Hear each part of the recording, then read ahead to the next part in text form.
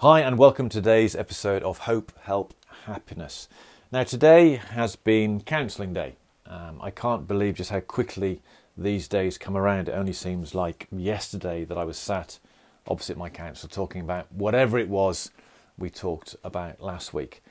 Now at the moment I've got a bit of a dilemma, and that dilemma is that I'm finding it difficult.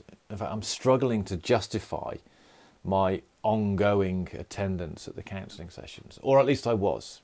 And my reason for that was because at the moment I haven't felt this happy for a long time. I'm extremely positive at the moment, very upbeat, and I'm making significant progress in sorting out all the problems that I had allowed to build up and accumulate whilst I was in a state where I didn't feel I could manage or cope with them.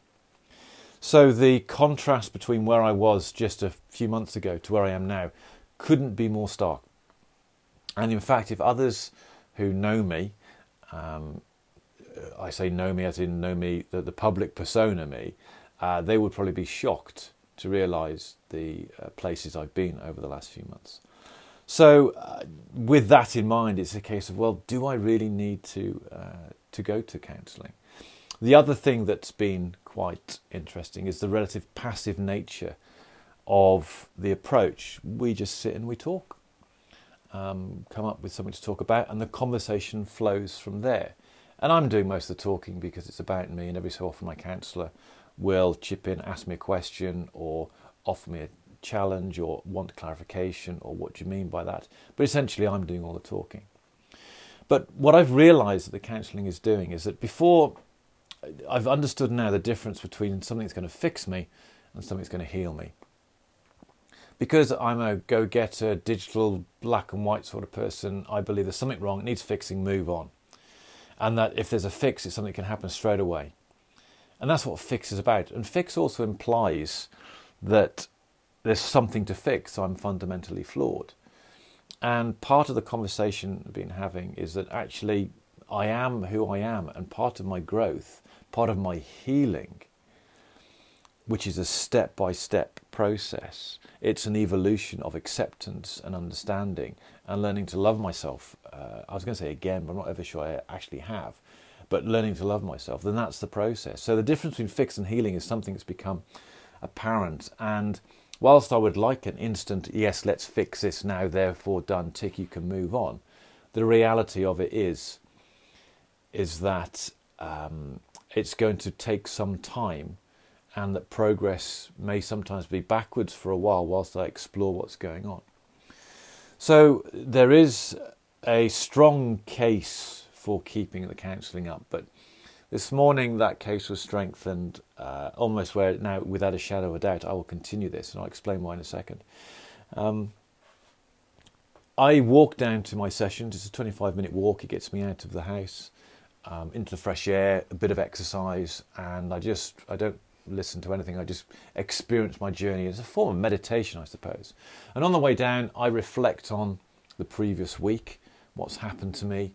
I reflect on what I can remember about the previous session, and work out what I want to talk about for this coming session. Because there's nothing more embarrassing than sitting down opposite the counsellor and us both saying nothing, and she's waiting for me to say something and I'm waiting for her to ask a question. So I want to avoid that uncomfortableness. We had a bit of a laugh about that a couple of weeks ago. So today my topic of conversation is quite clear. And the reason for that is I have been planning and working on my next professional project that's going to bring me back into the workplace properly and to start developing an income again. And whilst I was putting that together, this morning I had this stomach plunging sensation of not feeling good enough to be able to do it. And outside, I say outside of, in my own office and my own privacy, when I'm thinking about these ideas, I have these plans, I'm very positive about them, and I start putting things together and start moving them forward. But what stopped me in the past, and what's been the cause of my challenge, has been the reluctance to share that with the world. and then the feelings of self-loathing, the fact that I'm scared to share what I've created with the world, and that the fear of rejection, the fear of humiliation, the fear of being wrong, the fear of what people will say, has stopped me. And then I've turned in on myself because I've got angry with myself because I feel that way. And so I was trying to think about a way of describing this, and it's like I have a band of operating, which is my normal band, and that I can be quite positive or I can be quite low, but not down, but just low, and you oscillate through that band. And then there's this band above, which is the euphoric sensations when things are really, really great. You might be an experience of listening to some great music, or being in a great gig, or even having sex. You've got that euphoria, and then you bring back down to normality. But then there's underneath that, there is this dark layer.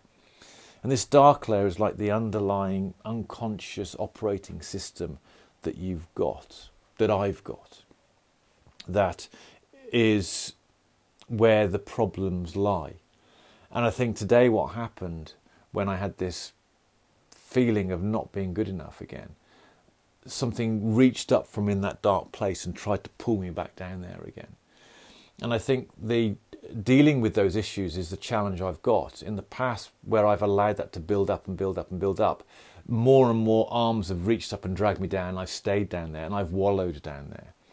But now it's about, now I'm up in a normal state, case of recognising that and dealing with that. And I think the counselling is what's going to help explore that. It's interesting that on the superficial level, everything is positive. And I was thinking about this. If you look at someone's Facebook feed or their Instagram account, you'll see a superficial level of happiness. You'll see the photographs taken when they're smiling, when they're happy, when things are going really, really well. But you don't see the problems, because what you've got there is a millisecond veneer of what's happened when that photograph is taken. And we assume that's what people's life is like. I grew up with a Disney World view, a Disney view of the world, because I watched so many Disney movies. I assumed that everyone should be happy and get on with each other. And I assumed that if I felt wrong, it's because I was wrong and everyone else was right. And that's a problem that I've got. So today we discussed that. We discussed those feelings. We also discussed how yesterday when I was at the doctor's and he asked me about my situation, how I felt flawed, how I felt there was a degree of permanence about it, how I felt that I was scarred, and we explored that. And I think what counselling is giving me is a way to explore some of these ideas without doing it myself, because if I do it myself and I start beating myself, which has been my tendency in the past, I'll drive myself down further. But the counselling allows me to express those, allows me to have some of those thoughts where they are a little bit destructive, challenged and brought back into the positive.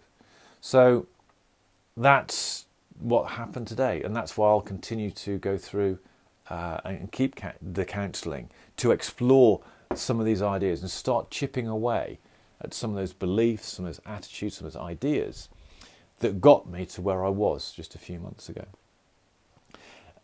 It's not happening as fast as I would like, but I've got to come to terms with that. Maybe that's part of my growth as well.